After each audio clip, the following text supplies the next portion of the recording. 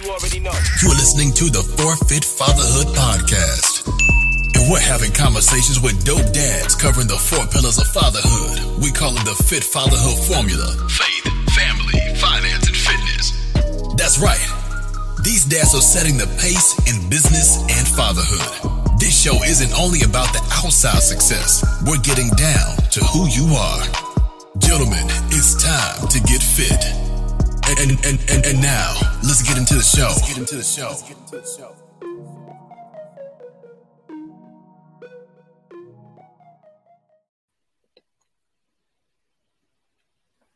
All right, welcome back to the Forfeit Fatherhood Podcast, a podcast for fathers by fathers, where we talk about the 4 pillars of fatherhood, which are faith, family, finance, and fitness. And I got another guest with me today. Brother TJ Void is with us today, and I'm excited to have him, man. We've kind of crossed paths a few times on this fatherhood stuff and the podcast stuff, so I'm excited to get to sit down and talk to him individually. We've been on a panel together, I think that was, and so I'm excited to have an opportunity to just talk to him, man to man, father to father, and talk a little bit about his journey. So, TJ, thank you for joining us, man. How you doing? I'm good, man. Thank you for having me. I appreciate the opportunity. Yeah, I'm excited, man. Why don't you tell the brothers a little bit about yourself and kind of where you are right now? Yeah. So, it's not too much to tell. Again, TJ Void. I grew up in Central Texas. I'm a former educator. Before that, I used to write for a shoe company, a shoe blogger, actually. Then I got an education. I was an English teacher, basketball coach, former athlete. So that was a natural transition for me. Played basketball for the majority of my life. And I just recently, after coaching, I went into administration. So I was a principal for about 3 years. And then I just recently left education completely, man.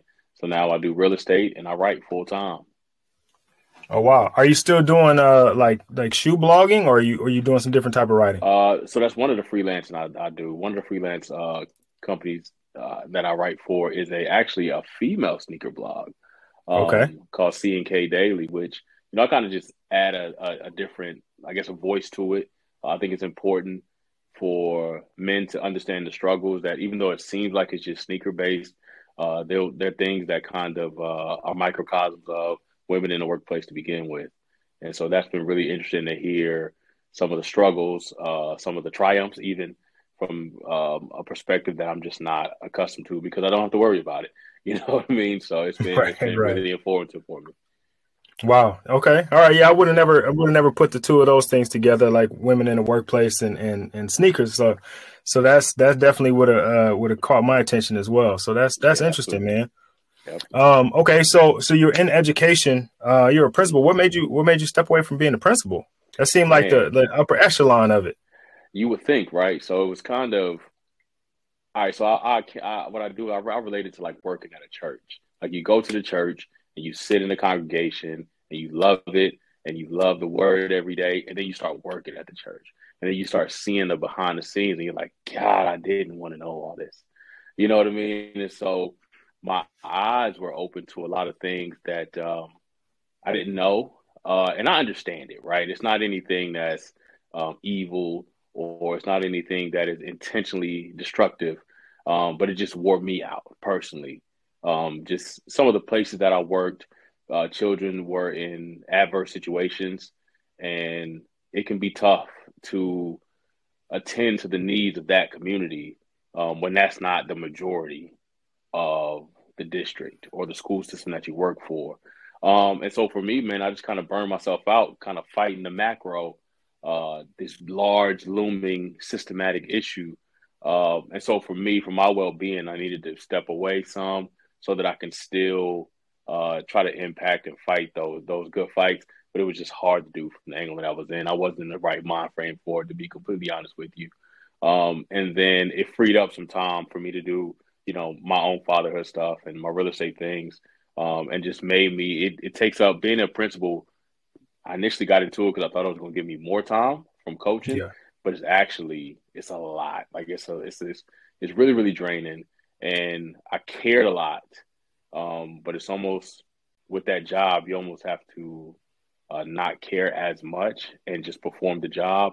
And that was difficult for me to do.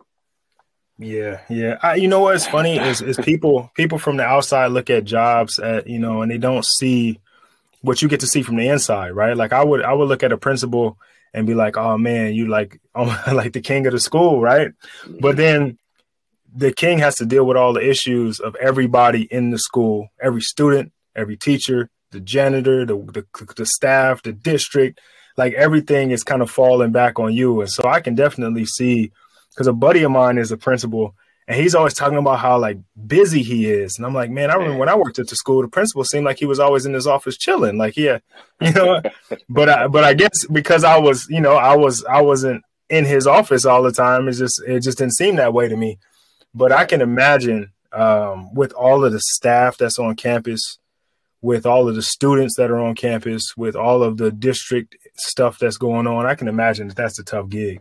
Yeah, it's like compete entities, right? Because you're essentially a branch of this larger system, and you got people from the government side pushing down things that they want the school system to look like in Texas, and for us, they come from Austin, and so the superintendent then gives it to you, but it's like, but this doesn't fit my school. Like this isn't the best for my school. So then you got to disseminate it to the teachers, and then the teachers got to disseminate it to the students. And then so now you have it's just a bunch of it's a large ecosystem that you have zero control over. And it was hard for me because I was a head basketball coach and I just happened to be at a new school where I picked everything. Like I chose the uniforms, I chose the rubber on the bottom of the basketball goals. I chose our basketball. I had control over everything. And then when I was a principal, you didn't even have control over the first 5 minutes of your day. Like as soon as you come in, walkie talkie comes on, you on for the rest of the Yeah. day. Yeah, yeah, yeah. It's completely different, right? From going from the head coach to the principal. Absolutely. Man, that's wild. So you mentioned that you're doing some other fatherhood stuff. So let's kind of Yeah, get into fatherhood here for a second. So you're a father, obviously. I mean, you're on the fatherhood podcast. You have a yep, fatherhood podcast yourself. I do. How many kids you got? Just one. Just Just one. one. How old is your kid? He just turned 5 2 weeks ago. Man, Yeah, 5 years old, man. yeah, Them the fun years, man. Well, they're all they fun. Let me are. take that back. They are all fun, but them little one, like them little hugs and oh man, yeah, yeah, yeah. My daughters are 8 and 10, and my 10-year-old is getting to the point where she's like that preteen kind of like, yo, Hmm. all right, dad, I'm hopping out. She hopping out the car quick when we get to school. Like she don't Yeah, want to yeah, linger. yeah. So I You're miss I embarrassing them. miss yeah, yeah, yeah. I missed the five, man, where they just looked up to you and you were everything to them, right? Absolutely. Um, so 5 years ago you become a father. How was that going from just being TJ and I'm assuming your wife, and then becoming Right. becoming dad? Yeah, I'll be honest with you, man. I didn't really feel like a dad at first. Because as a first time father, I've had a lot of, including my nephews, that I kind of helped raise up until that point. But when it's yours, it's kind of different. But then I was in the middle of basketball season as a coach, and my wife was nursing. And there's what can I do? You know what I mean? I can change diapers. I can, I wasn't really super duper useful in my brain, and so it didn't really, I just kind of clicked into problem solving mode more than like dad mode. Oh my God, this is my son. And it didn't really click to me until like month 3, when my wife's mom was helping us a lot. My mom was here first, then her mom came, and then she left. And it's like, all right, so he's not gone. You know what I'm saying? So it's like, okay, well then I guess this is real then. I mean, let's get to it, man. And it was just, I'll say this about fatherhood. It teaches me more about myself than anything, any sort of self-reflection, any sort of, self-help books, anything that's ever happened to me in my entire life. Because this person is looking at you, and it didn't really dawn on me that you literally have to teach this kid how to do everything, like to go to sleep. You know what I'm saying? Like this feeling that you feel that's making you cry, it's because you probably need to go to sleep. So let's Yeah, do that. And it's just it the responsibility. It was never a burden for me, man. It was just like, all right, well, this is what needs to be done, so let's just get to it. Yeah. I mean that resonates, man. It was just me and my wife. Like we had people that came, but it was like it wasn't a whole lot, right? Like we didn't have somebody for an extended period of time where people were there. It was just us, right? Because my mom at the time lived in Tennessee. Her mom was still working, and she had to pay bills, so she wasn't going to take maternity leave or nothing like that, right? Right. So it was me and her, and we working out. Like I took a little bit of time off work, but then my job was like, "Yo, we need you back," and so we were like, I would say, there used to be a cartoon where the two dogs, one is checking in, they're like the sheep dogs, one check in, one check out. Like we was like that for I want to say for the first maybe 3 or 4 years, because we even changed when she went back to work. We changed our work schedule so like I could be there in the day and she could be at night. Like so, we were literally just ships passing in the night for a long time. Right, and that was tough, man, because that definitely wasn't what that wasn't initially what I signed up for. I didn't sign up to like be your partner. Like you was my wife, right? And now this kid is here and it's like, yo, Tag, you're it. All right, you in there. Go ahead. Let me go get some sleep while you take care of it. Yeah. And then you look at it and it's like, I'm a dumb dude. I don't ever have to be pregnant, nothing like that. But that's like a major surgery. You know what I mean? So then you have to make sure that, your wife is okay and that she's healing. And it's just like your whole life changes literally overnight. Yeah. You know what I mean? And it's one of those things where I didn't know. You know what I really realized is that a lot of the stuff when you were growing up and your parents would say something, you're like, what are you talking about? Like that doesn't make any sense. You realize that parents have no idea. We have no idea what we're doing. We're just literally guessing from day to day, especially when they're babies. You're trying to make sure that they just survive the day. And at the end of the day, you're like, oh, okay, let's try this again. You read. I was one of those ones that I'm reading magazines like, okay, don't do this and don't do that. And a pediatrician says this and this and that. Man, then the real life comes and it's just like, all right, we just trying to survive because this boy is waking up every hour on the hour. And I know we ain't supposed to sleep and he ain't supposed to sleep in our bed, but I'm tired. You're tired. He's going to sleep right here until, I don't care what any magazine or what's supposed to happen says. We trying to survive because this is not fun right now. That's just the truth of it, right? Like they think, oh, bundle of joy. Oh my God. But it's like, bro, every hour this person's waking up, nursing, and I'm trying to be supportive. So I'm waking up with my wife and I'm no good. I can't do anything. But I'm like, golly, it was rough, man. But it's like, you know what I mean? It's stages. And so I enjoyed it because he was a baby and I did feel like an elevated sense of responsibility. Not on some like this validated my manhood, but just, okay, I can't just do any and everything. Like I have to, make decisions based on this other human being that's relying on, my wife and I making good decisions, right. And not about getting it right every time. But that was my initial thought. That was my initial feelings and kind of how I eased into fatherhood to begin with. Once her mom left, my mom lives and works in Kuwait. So it's not like we have this huge community, you know what I mean? And so when I was a coach and we had open gym, he was with me. You know what I'm saying? I had to go get him from daycare before a game, come back, change his diaper in the coach's office. You know what I'm saying? Hand him off to one of my assistant coaches' girlfriend at the time until my wife came. And it was just, it just was what had to be done. Ain't nothing I can do, Right. So it was one of those things, man. Yeah, you found a community, right? You found a village to work with you. Yeah, 100%. It's really interesting. A couple things. One, you talked about like it not necessarily validating your manhood. I was listening to something earlier today, and this guy was talking about like being a boy and being a man, and he was talking about responsibility being one of those key factors. Like when you're a boy. Your parents are responsible for you. They take care of you. They provide for you. Even if you're an adult male, if you don't really have any responsibility, like your only responsibility is to yourself. when you are becoming a man, you start to get other responsibilities. It may be a wife first, or there may be your child. And when you get that responsibility, the ownership of that responsibility is like turning up the knob on that manhood.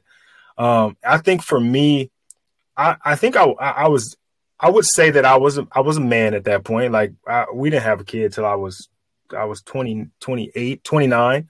So I had been a man for quite some time up to that point, right? Providing for my wife, house, cars, working, all of the things that you should be, quote unquote, doing, right? But when I became a father, there was like a next level to it. You know what I mean? It was like like Bruce Leroy, right? Like the glow came over me and I'm like, oh man, like this is really it. Like, like I'm the master now. And having that responsibility for another person's life. And like you said, you literally got to teach them everything, like everything. Like, I don't think we put enough emphasis on the fact that you are literally teaching that person everything. Like, even like you said, the sleep part, because they don't know, like they just be crying like, yo, something is wrong with me right now. Like, that's right. Help me. Right. Man, you got to teach them who you are. They don't know who you are. You know, they just know, I see this person all the time. I know they're sent. I think I like this person, you know, probably more than the other. They don't know that you're like dad and mom. They just know that you're there all the time. And whenever they cry, here you come. So if this person's here, I'm okay. So I'm with you on that, man. The acceptance of that is key because, I mean, it's like whenever you do have a kid, all the stuff that you went through as a kid, it just comes rushing back. At least in my case, it just comes rushing back. Like, all right. And I think sometimes where a lot of men in that acceptance is they use this extrinsic motivation of like, well, I don't want to do like my dad did. Mm-hmm. And that just becomes a pressure that's just unfair to yourself, man. Because, you know, again, person, that's the good thing about, especially babies.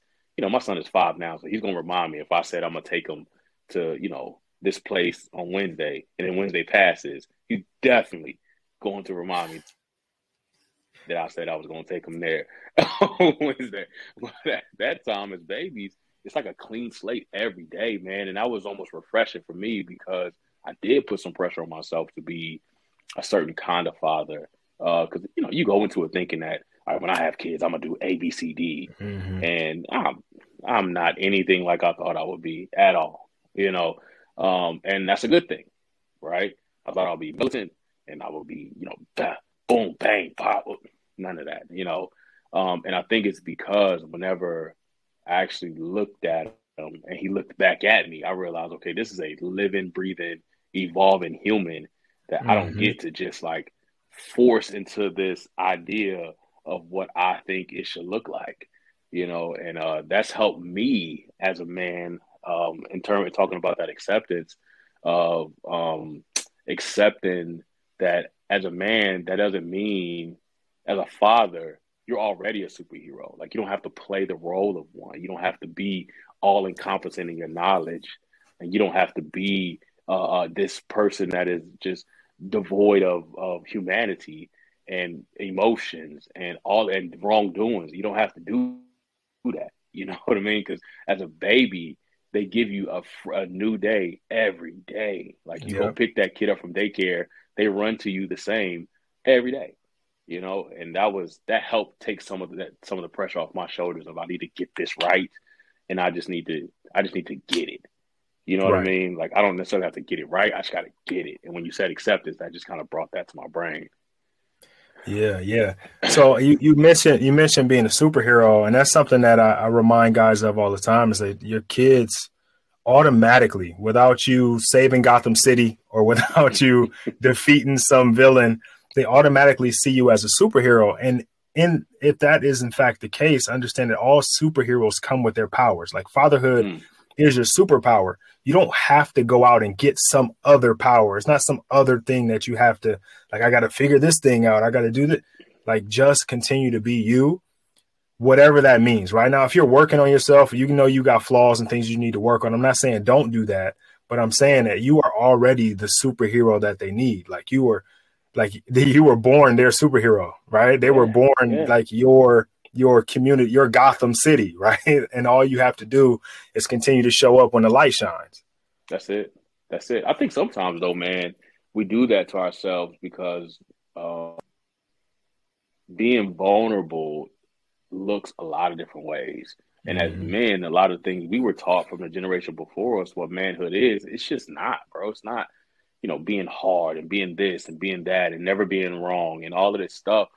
And so, like, something as simple as just apologizing to your kid. Like, hey, son, I got that wrong, man. I'm sorry. Like, that humanizes you to a point where, like, my son can now weed through his own emotions. I couldn't imagine how it is raising a daughter, but raising a man or young man a baby to try to be a young man, to try to be a man, it's one of those things where it's two moving parts, because now I'm having to evolve at an accelerated rate, because maybe I missed some things whenever I was, becoming a man, that I'm at the same time try to instill it into him while still allowing him his own room to expand as a human being himself. And just that whole exercise daily, man, has it kind of changes you, and I'm not sure that it necessarily changes you as much as that word accept is a great word that you use. If you accept it, it kind of it elevates your being. You know what I mean? Like, you are the superhero, but at the same time, it's not a mantle that you have to, like, you don't if I can use the analogy again, it's not something that you see the issue, then you run in the booth and change into your superhero outfit. You know what I mean? Like, you wake up and the cape is on already. Right. You know what I mean? And it's for the simplest thing. It's giving them a bath, or you be the one read to them at night instead of leaving that to their mother, or you change the diaper when they're babies instead of just leaving that. You know what I'm saying? Like, you don't have to go hunt for this validation that you are a superhero. You just, like you are. You wake up, cape is on. Yeah. Just do it. Yeah. I agree with you 100%, man. You mentioned something earlier that I ask about sometimes, and it's like 50-50, right? You talked about reading, reading some of the magazines and some of those things, listening to the pediatrician and all these different things, these kind of outside influences. Prior to the birth of your son, were you reading like the what to expect when expecting and all those kind of books, or was it just like, yeah? Did you feel like those were helpful? I stopped reading it. I ain't gonna lie to you.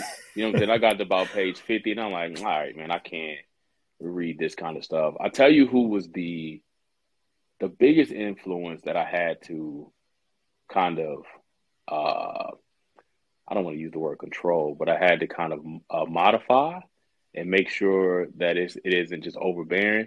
It's just my mom, because mom was going to have them opinions, man. And it's like, Mom, this is my kid. I hear you. Okay, thank you. This is my son, and I know him very well, and at the end of the day, you leave, and I'm still here. But the books were helpful in foundational knowledge. You know what I mean? I think one of the things that helped me more is just talking to my wife, because she was going through, post-surgery, having our son, making sure that how she's feeling. And that I think that helped me more than anything. Because Google, if you Google something, like your baby's crying, and you Google that why they're crying, they'll make you think that, you got to take them to the emergency room. You know what I'm saying? And it could be something as simple as, he hasn't had enough water. We've been really, really lucky to not have any true scares, other than, one time he didn't pee for like a whole day. He was dehydrated and he wouldn't take a bottle and things of that nature. But I think the books gave you foundational knowledge, man, which is always good, always helpful. But again, once this human is born, this is a real, ain't no more practice. Like every second is the fourth quarter of the game. You know what I'm saying? So you can try to flip through the page. It's like having an open book test. Yes, you have the ability to flip through the book, but if you know it, it's way easier. You know what I'm saying? Like, then you at least know where to go in the book than if you're just trying to go straight off and just flipping the pages. It's the same thing. Yeah, yeah, yeah. I tried to, man. My wife was like, you got to read these books, and I started them just like you. I got about halfway through about three different books, and I was like, yeah. I mean, one, it make it if the books make you seem like you have nothing to do with it. Like there's nothing for you to do until like until like 9 months, right? Your job is just to be there, dad, and just be supportive, back rubs at the doctor's visits, but like they don't give you really anything to do. Like, and then if you do make it to the end of the book, they talk about the birth, and then that's the end of the book. That's the final chapter. Like, all right, that's just the start of the game. That's the beginning. Like, this is where I need the information. Absolutely. Like, I can't really do anything right now. I'm the supporting cast. We need to write a book on the third trimester. Okay, that's what I needed to know what the heck to do, because I'm walking on eggshells. Like, okay, what do I do here? Do I need to not talk so loud? Do you need 17 pillows on the bed? Whatever you need, because this raft that I'm getting right now, whew. And then we need a whole chapter on how to put your kid down once they go to sleep. Dog, that kicked my butt for 3 months straight, dog. I'm like, man, for real. Like, it was to the point where when he went to sleep, I went to sleep, and he just slept on my chest because I couldn't put him down. Like, that's the stuff we need. Enough of the theoretical stuff. Give me something I can actually use. Because, man, the third trimester and those 3 months I had him by myself and I couldn't put him down because I didn't know how to lay him down the right way. He popped right back up. That's when I was like, man, I wish I had some sort of resources, because this is kicking my butt. Yeah. The crazy part about that is I think everybody kind of goes through that, but nobody talks about it. They just tell you, oh, get some sleep now. Like, you know what I mean? Yeah. And they tell you, like, okay, if you lay at a 45-degree angle and you just, every second you slide 3 inches, you'll get out of there. Like, nobody tells you. Because my daughter was the same way. My youngest daughter, luckily, she slept in like perfectly right away. Like, you put her down, boom, she's out. My oldest was like, you got to lay down, okay? And then like you're slowly moving and rolling.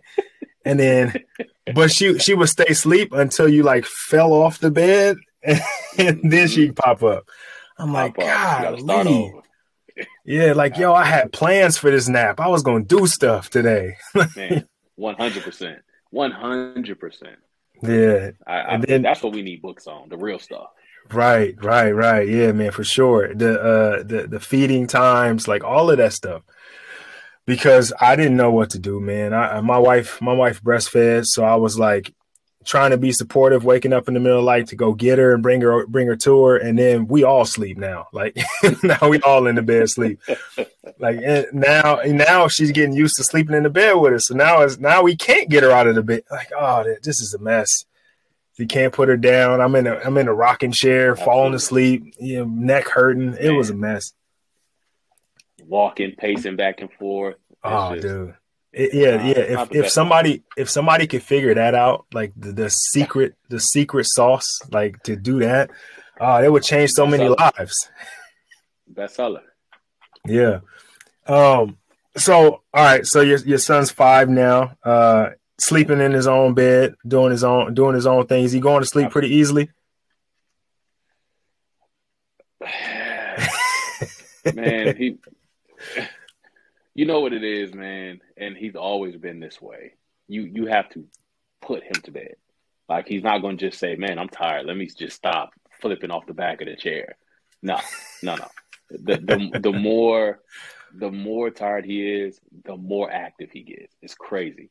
Mm-hmm. And it's like, all right, bro, I know what this is. You know what I'm saying? Like, we can see it now. But it's one of those things that once you put him in the bed, he sleeps before you leave the room. But as long as he's up, like, and active. You know what I'm saying? But he, since he was a younger baby, get out of his bed and come walk to our bed. And I know they was like, we need to walk him back to his room. Like, man, look, it's 3 a.m. So I'm just going to slide him up into this bed and whatever. But again, something they don't tell you about is how bad kids sleep. Like, there's no reason for you to be why are you this insane in your sleep? Right now, I'm not sleeping. You're sleeping peacefully, kicking me in the back, jumping on my head, Lord knows what else, working up a full sweat, and I'm just miserable. but he's one of those kids that his brain is constantly working, and you have to tell him, okay, we're gonna shut it down, and now we're gonna go lay in your bed and go to sleep. He ain't gonna go to sleep on his own. Man, that's funny. That sounds like my youngest. She slept with us the other night, and I mean it was like she was spinning in circles, right? Because every time I woke up, her head was at a different angle, and I'm like, dog. So then my wife, we woke up the next morning. She's like, "Oh my God, Reese, I'm so sorry you slept like so poorly." She's like, "I feel great." Like, no, Yeah, well, I that's had the fine. best sleep I've ever had. What are you talking about? There's no way you were doing a handstand at like 3 a.m. There's no way you Oh slept my peacefully. God, it's the worst. It's the Yeah. worst. Like, man, there's times that I just have to grab his legs. I said, I just grab him, and we just sleep like that because it's just nonstop. It's nonstop. It's nonstop. What I found though, man, is that if we can have, which is hard to do, but if we can have like a wind down time before bed, it's usually a little better. Like Mhm. maybe 2 or 3 minutes where we're like, it was easier when he was less mobile. Now that he's 5, you know, you shut the lights off, and then the questions just start. You know, again, that's another thing we need a book about. Like, where are all these questions? Like, when do they stop? Like, is it because it's been like 2 years straight of just a million questions a day. But I have found that if we can wind them down a little bit, then he'll typically sleep a little less. He'll be less mobile in his sleep. Okay. Let's see you figuring it out, man. You better be taking notes. You got to publish this thing.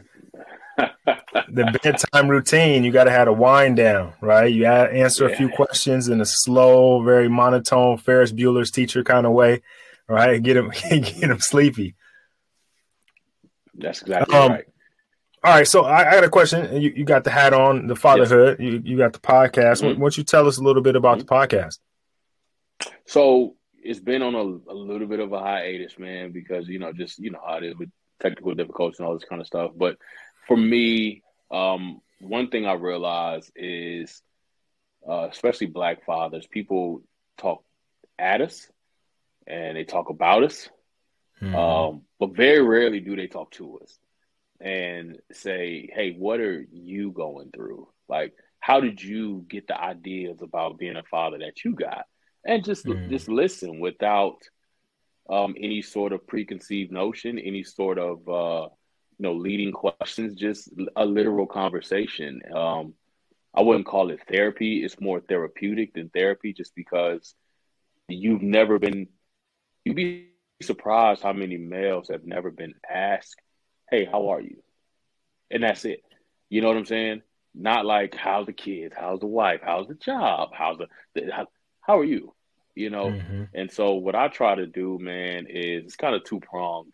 With the sit down interviews, it's long form, and we just try to have conversations about the subject's fatherhood journey. Where'd you come from?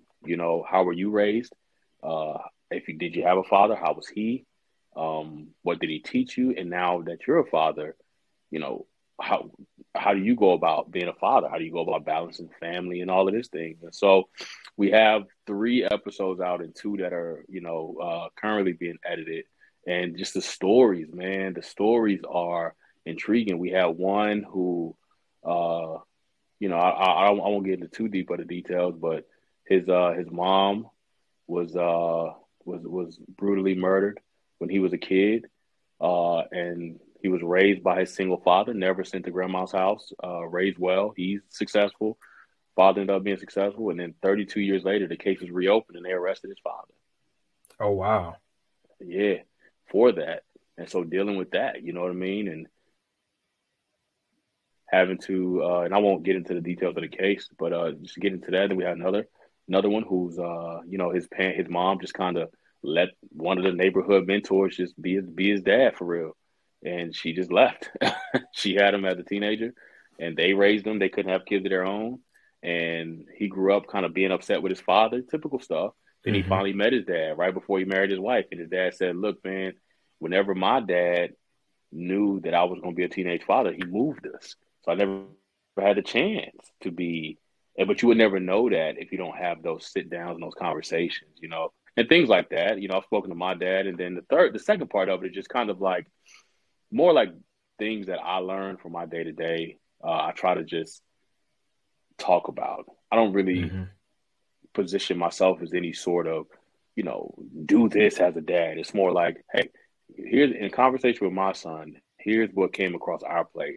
Here's what I learned from it. Hopefully it'll help you, man, because fatherhood can be a desolate place. It's very satisfying, but it can be almost lonely because, as men, we're not going to sit around and, talk about fatherhood tips necessarily.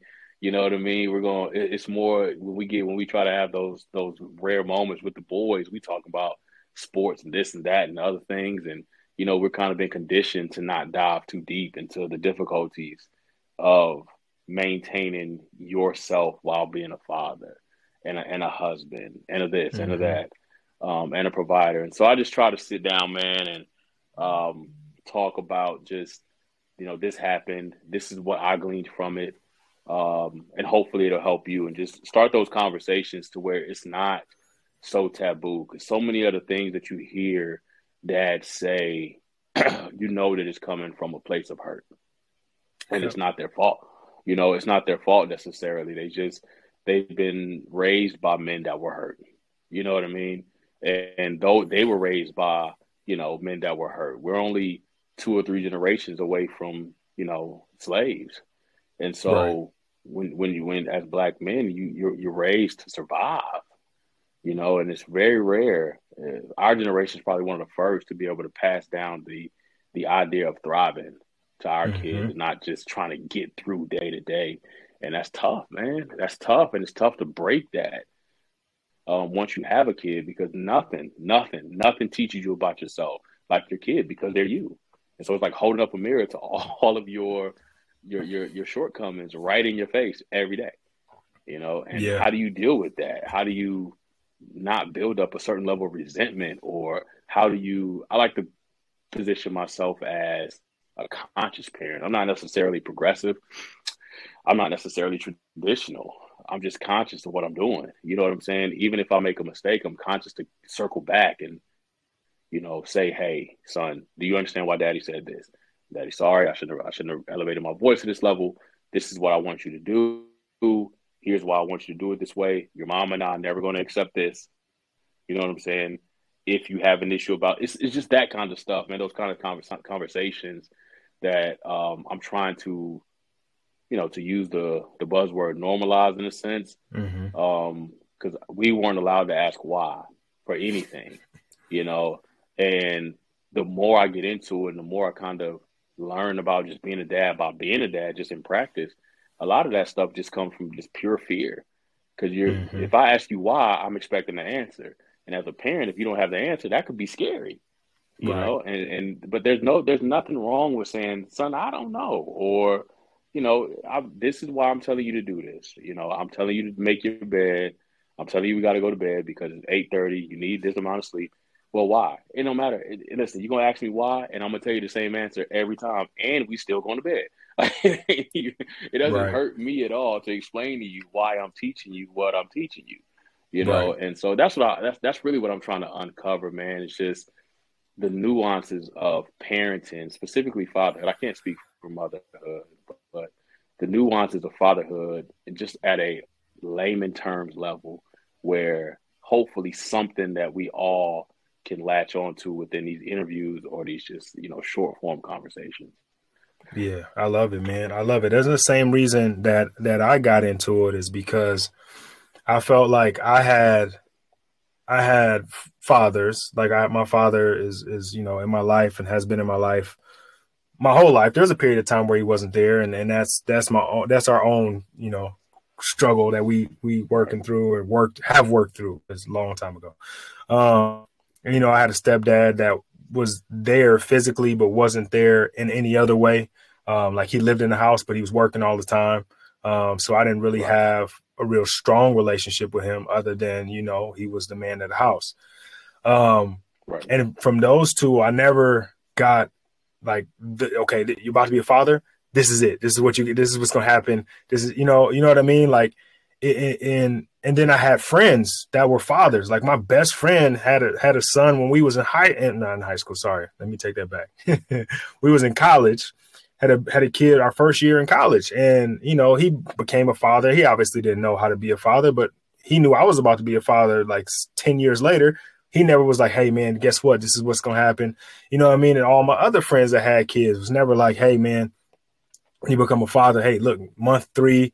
This is what's going to happen. Oh, when you're trying to put them down to sleep, this is how you're going to feel. Nobody's having those conversations, and we're all just suffering in silence, so to speak. Right. Like we're just dealing with it one day at a time. And I was like, man, that's enough. Like it's just, I'm too passionate about my own fatherhood to be learning these lessons and not sharing them. Number one. Number two, I don't know everything. So let me talk to some other dads. Right. And let me learn from them and their experiences and share that with other people, because if no one is doing it, then the silence continues. Right. Like we're complicit in it if we aren't talking about it. And it's super common. Like the stuff that I hear week to week is like super common stuff. Like guys are going through the same thing, different like angles on it, but it's the same stuff happening over and over again. And it's always going back to, well, nobody really ever talked to me about it. Right. Nobody really ever said, this is what fatherhood is, or this is what you can expect from it. It may not go exactly like this, but hey, this is what happened to me. How old is your son? Oh, yeah. My daughter was this is what happened. Nobody's doing that. And for the reason that you said is like, when we get that time finally to kick it, it's like, yo, I'm not talking about them kids. Oh, yeah, they good. Little junior not locked up and so-and-so doing good in school. Absolutely. All right, cool. What about the Lakers? You know what I mean? You see Bron, we start talking about other stuff. Yeah, absolutely. And I think those are like the more important conversations to have, because when we talk about like what we really want from fatherhood and what we really want out of our life, we're always talking about legacy and generational wealth, and we want our kids to be better than us. Well, if that's the case, then we got to start having those conversations too, and openly and honestly, like, yo, dog, I'm struggling with this right now. You know what I mean? What did you do? Have you ever experienced this? Has you ever gone through this? And stop struggling on our own, Yeah.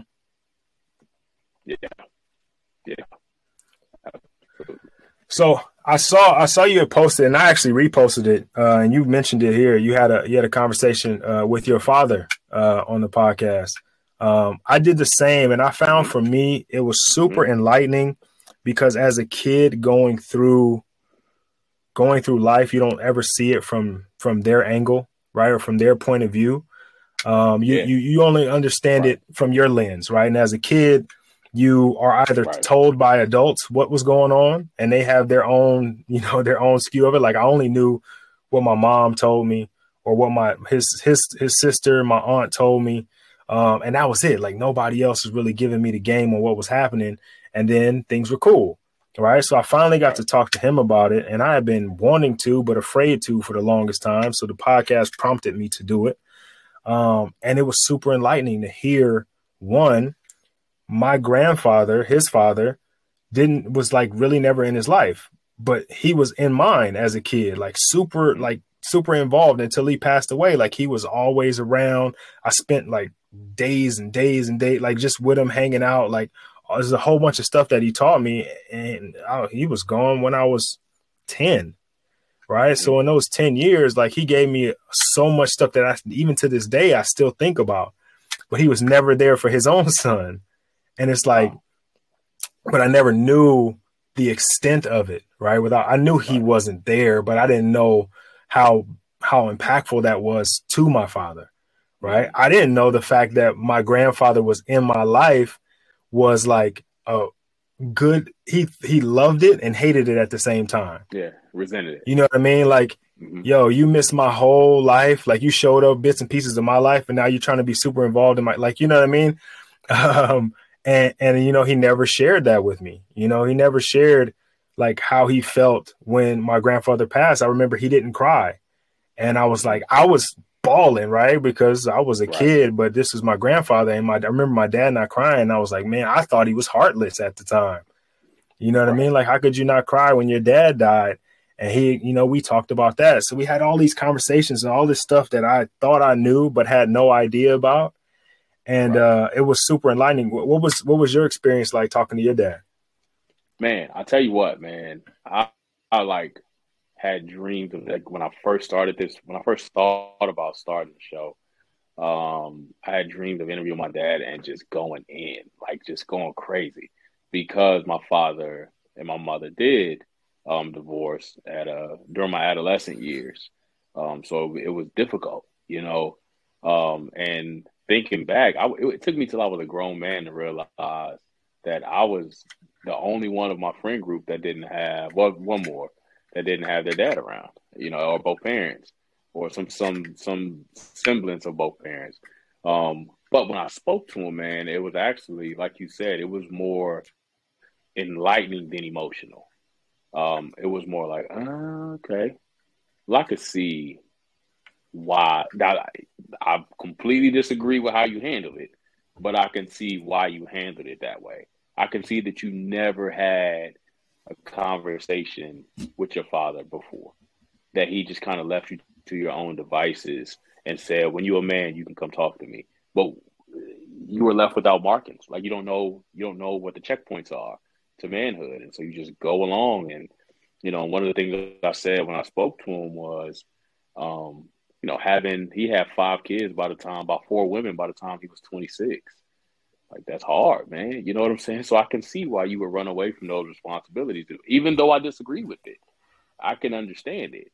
You know what I mean? Because it is difficult, specifically when you don't have the tools to be a father, because the reason why you have all these women in the first place is because you were trying to fill a void. And now you have,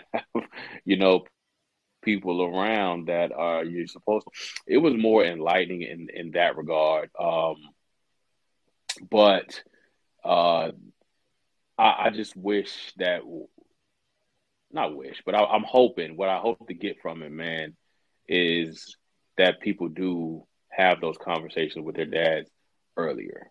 Because what helped me and my dad's relationship, because we didn't have a good relationship for a very long time, and we still don't have the best of relationships. You know what I'm saying? Only because I'm a man now, and I'll be 40 in May, and there ain't a whole lot of like reconciling that I even need. You know what I mean? And that's just the lay of the land of how it laid out. But I still love them.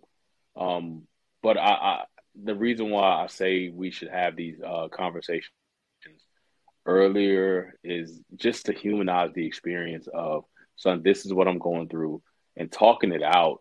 You kind of get out of your own head about it.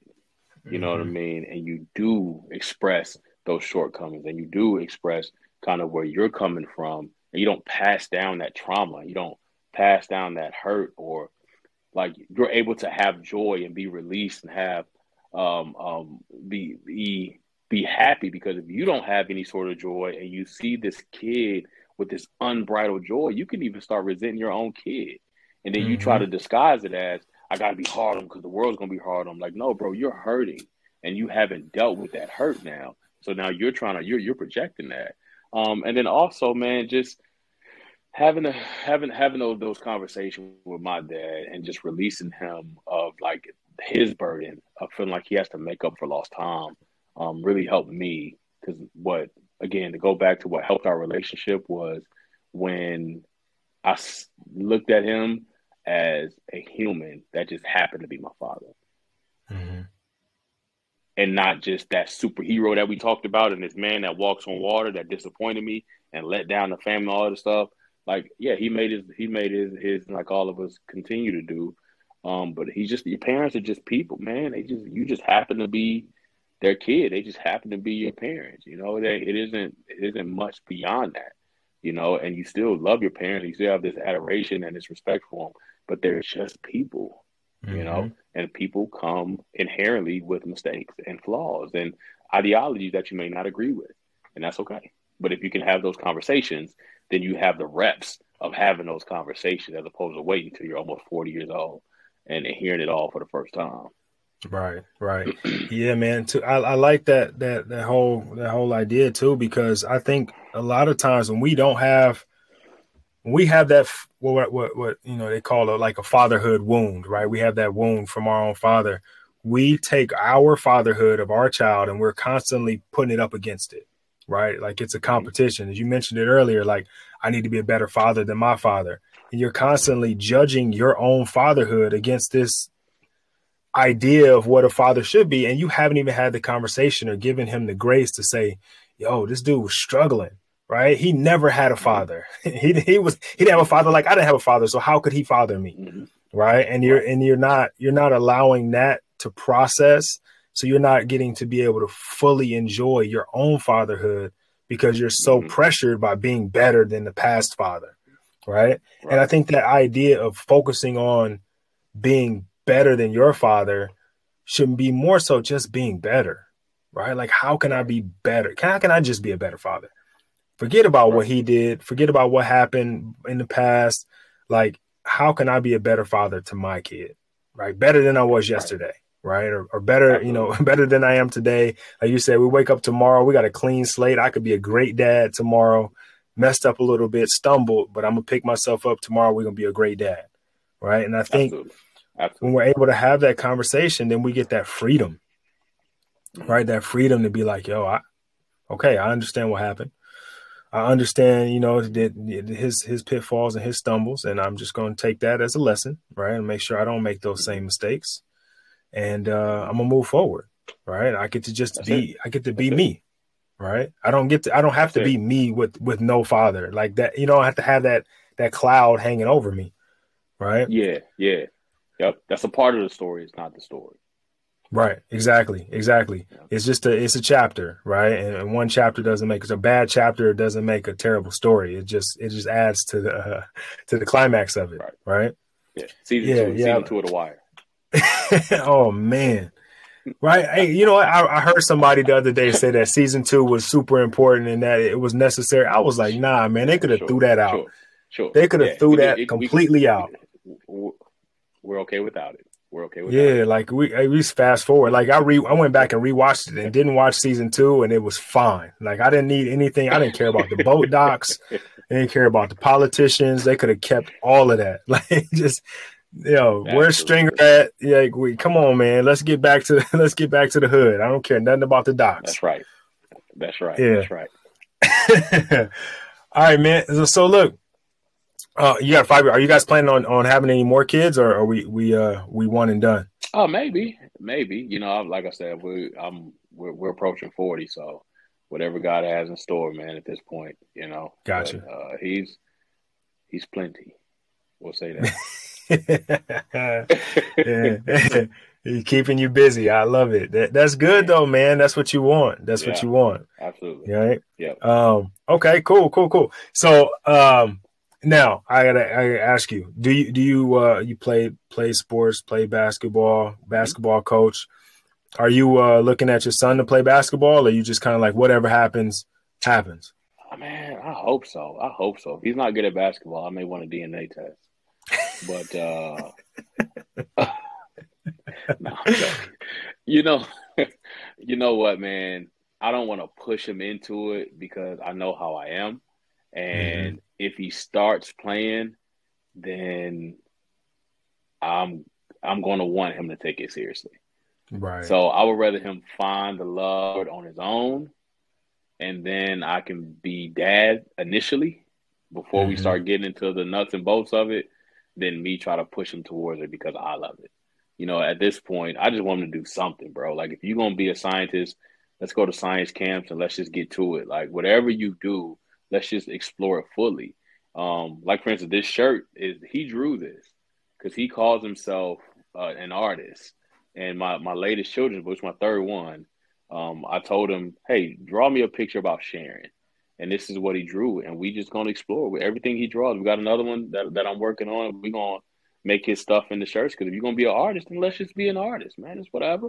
2 years ago he wanted to be a dinosaur when he grew up. I don't know how that's gonna work, but that's just we'll figure it out. Hey, man. Listen here. You'll find your own path, man. You'll find your own path. I don't need to make that path for you.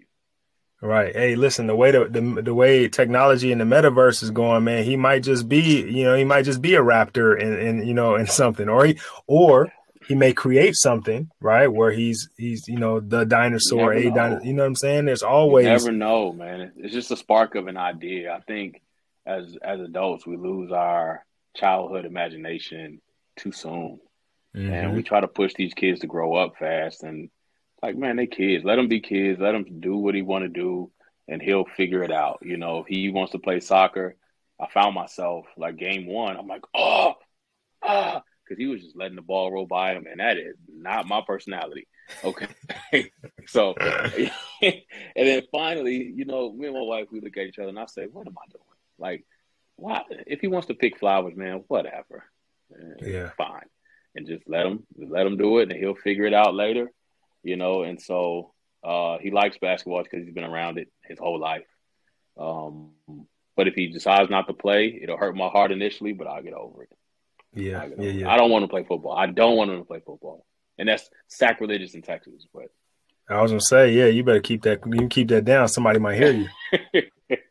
Because how tall are you? I'm 6 foot. See, 6 foot. You lucky you got a pretty good build. I'm telling you, dog. He fell out. They can be like, "Oh man, your son, man. You sure you don't want him to play?" Hell of a safety. Be a hell of a safety. But we'll see. We'll see. Whatever he wants to do, I can suck it up and do it. It's funny because you say that, and I was trying to give him some soccer tips, and he told me, "Daddy, yeah, you don't even play soccer." I said, "You're right." I'm like, I'm just trying to, help you. He said, "Hey, just cheer. Don't coach. I have a coach." I said, "You're right. Hey, what am I going to say? He's right." That young man is wise beyond his years. He heard me say that because I coach AAU, and I was like, I wish these parents would just cheer and let me coach. And so him taking that in, now he's using it again to his advantage. Like, hey, just coach. Just cheer, man. I said, you're right. So I set myself right on the sideline, and I never said another word. I ain't got no tips. I ain't never played soccer. So he's right. That's smart. And you mentioned you got children's books. I don't want to shoot past that, man. That's pretty dope. Why don't you tell us about the children's books? So the children's books, man, I've always been a person who expressed myself best in writing. My son Bradley is the main character in the 3 books, the first 3 books. Bradley Knows Everything, Bradley Visits the Zoo, and then this one is Bradley's Greatest Gift. They all have little lessons in it, varying lessons, and they kind of grow as he grows. They're all bilingual, so they're both English and Spanish on the same page. And my motivation was just, I just wanted to give him something that can never, ever be taken away from him. So no matter what happens, those Bradley books will always exist. And my author name is Tyrone Void Jr. because with every purchase, there's 3 generations of Voids on that page. It's Tyrone Void, my father, Tyrone Void Jr., myself, and then Bradley, which is my son. And that's just a legacy that I'm going to pass down to him. But also, when I go read to kids and stuff, man, I'll dress how I dress. Like, I don't wear a suit and do. So when I go read, man, I just I show up as myself always, because I think it's important for kids to understand that you don't have to be one way, nor do you have to sacrifice anything to be exactly what you want to be. So if you want to write a book, man, write a book. That don't make you any less black. That don't make you any less hip. That don't make you any less cool. And quite honestly, my wife was the final push that I needed to just get the books out there, because I would always write, and she knew I was good at writing, using my words. And once we had my son, she was like, "Why don't you just write a children's book?" And I never thought about it, but it just clicked, man. And now we're on our 3rd one. And now it's finally got a hardcover, which has been a process in itself, but it's something that I'm very, very proud of. Yeah, I like that, man. Where can we find the books at? Like, how do we get? So there's 2 ways to get them. You can get them on tjvoid.com, which is a landing page now. We're working on a full website.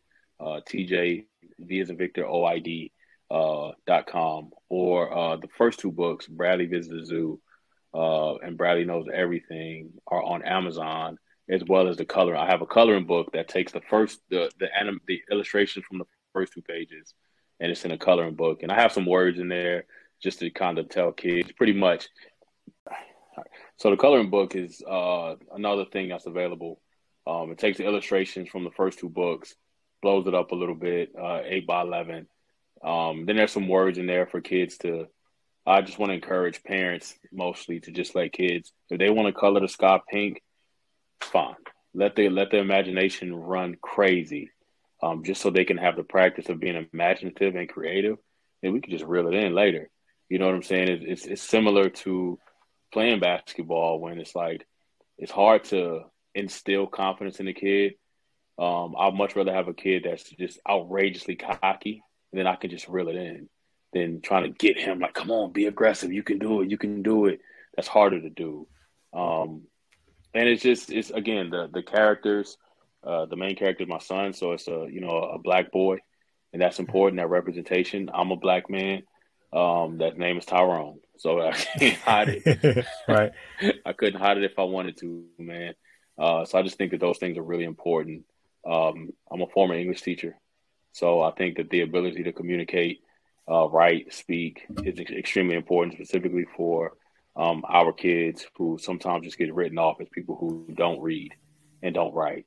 And that's not the truth. And so again, I took kind of the Disney approach, to where there's also little nuggets in there for parents too. Like the Disney movies where there's things in there for parents to learn to kind of keep them engaged. And I just wanted I wanted parents and kids to have another option outside of Dr. Seuss, God rest his soul, just, choozle, fruzzle, alamacoozle for 42 pages. Right. So we can have something we can read and be able to digest. I love that, man. I love that. Man, so we've talked about a little bit of everything, talked about fatherhood, talked about some of those early struggles, some of those, toddler struggles and some of the things that you go through, relating to your father, talked about your books, talked about what you do for work. But all of it's all encompassing, right? It all kind of rolls into the main topic of conversation, which is fatherhood. And that being so, and this being a fatherhood podcast, what does fatherhood mean to you? Man, that's a loaded question, but I think to me, fatherhood is evolution. Again, I don't see it as dominion. I don't see it as that my son is my property. I believe that he was a blessing for us, and it's my job to handle this blessing with care. And if done properly, then I will learn as much from him, probably exponentially more from him than he will from me. And I think that is the evergreen, to use a writing term, the evergreen content of what fatherhood is. It's just this transfer of knowledge that's bilateral in nature. So it's a true symbiotic relationship where we both gain from each other, and not just me telling him what to do or making him a man or showing him. There is some of that, right? But there's also him in his growth showing me what it takes to be a man in the wholeness of it. I like that, man. Leave it to an English teacher and a writer to go ahead and use symbiotic and evergreen, right? But no, that is a really good explanation. And I agree with you, man. I think it is both sides. You said it earlier. It's kind of like putting a mirror up to yourself with that child, because now who you are is being reflected in that child, and you get to see yourself and how maybe you need to improve and the things that you need to work on. And you are learning from them just as they're learning from you. That is good, man. That is real good. I get that from coaching, man. Coaching, it teaches you the true culture of your team. You can say whatever you want to say. You can yell, scream, we didn't go over this, whatever. But if your team is doing something wrong consistently, you're either coaching it wrong or you're allowing it to happen. And that's a culture thing, right? Yep. And so as a father, man, that's why I learned how to be a dad, being a coach for real. And it's like I have to create a culture that is conducive to his growth, and I have to coach, quote unquote. I have to coach the person that I have as opposed to try to make him something that I want him to be. Yeah, I agree. I love it. All right, man. I got two more questions for you, kind of a two-part question. And then I'm gonna let you go. If you were, I know you write children's books and you write blogs and things like that. So if you were to write a book, right? You write a book, changing gears just a little bit. This book is to be helpful, right? It's like a personal development, self-help kind of book, but it's specifically for fathers. What is the message you would want them to take away from that book? I would want them to take away, that's a great question. I want them to take away the idea that you don't have to be perfect, that you wanting to be perfect is the perfection. You know what I'm saying? Because that's how I know that you'll strive to be great consistently. And number two, the biggest thing is that your fatherhood to child, that's a relationship, man. So you got to nurture that relationship like you do any relationship. So those two things, man, just, one, just knowing that that's a relationship and making sure that you nurture that relationship. And then just making sure that you don't put the pressure on yourself to be perfect, that you just strive to be better is perfection in itself. Yeah, I like that. Okay. Here's the second part to it. You're writing another book, again, a children's book. This is your fourth children's book, but you're only going to print one copy. Oh, man. And that book is going to be for your son. What do you want him to know? Daddy cares. That's it. Everything that I do say comes from a place of true care, but I care about you, the person, and you just happen to be my son. I care about you, the person, and how you making sure that you understand yourself and what you want to do and how to do what you want to do with complete tenacity over what daddy tells you. Because eventually, I'm always be dad, but you're going to be a man yourself. And we're going to have different conversations. And I want my son to know that he can always come. The door is always open. And our relationship is always going to be honest. And I'm going to accept his honesty as much as I expect him to accept mine. I love it, man. I love it. Hey, man, listen, I really appreciate you taking the time out to join us on the podcast, man, to share your fatherhood journey. Talk to us a little bit about the podcast, about the books, about, trying to figure out how to get that baby down to sleep. And all the things that go into it, man. I love the fact that you're continuing to push forward and push the movement forward, the fatherhood movement forward. And if guys wanted to find you, if they wanted to get in touch with you, they wanted to reach out to you to maybe learn some more or find the podcast, how would they go about doing that? The easiest way, man, is Instagram is what I'm most active on, at TJ Void, make it simple, TJ VOID. And then at the Fatherhood Show is the show, even though the show name is changing, that's the Instagram handle, at the Fatherhood Show. Again, make it simple. Shoot me a DM. I can give you my email. We can get in touch that way. That's probably the easiest way to find me. Okay, man. You guys heard it here first. When you go to find him, make sure you hit the follow, right? Make sure you follow and keep track of what he's got going on. Tons of stuff coming out soon, right? Really excited again, man. Thank you for the opportunity to share in fatherhood, to hear a little bit about it. Like I said, we don't have enough of these conversations, so I appreciate you being open and having the conversation with us. I know I'm going to take something from this episode, and I'm sure somebody else will too, and that's just the purpose of it, right? So thank you, man. I'll talk to you soon, and I appreciate you. Thanks, Rod. I appreciate your patience, man. Hey, no problem, brother. All right now.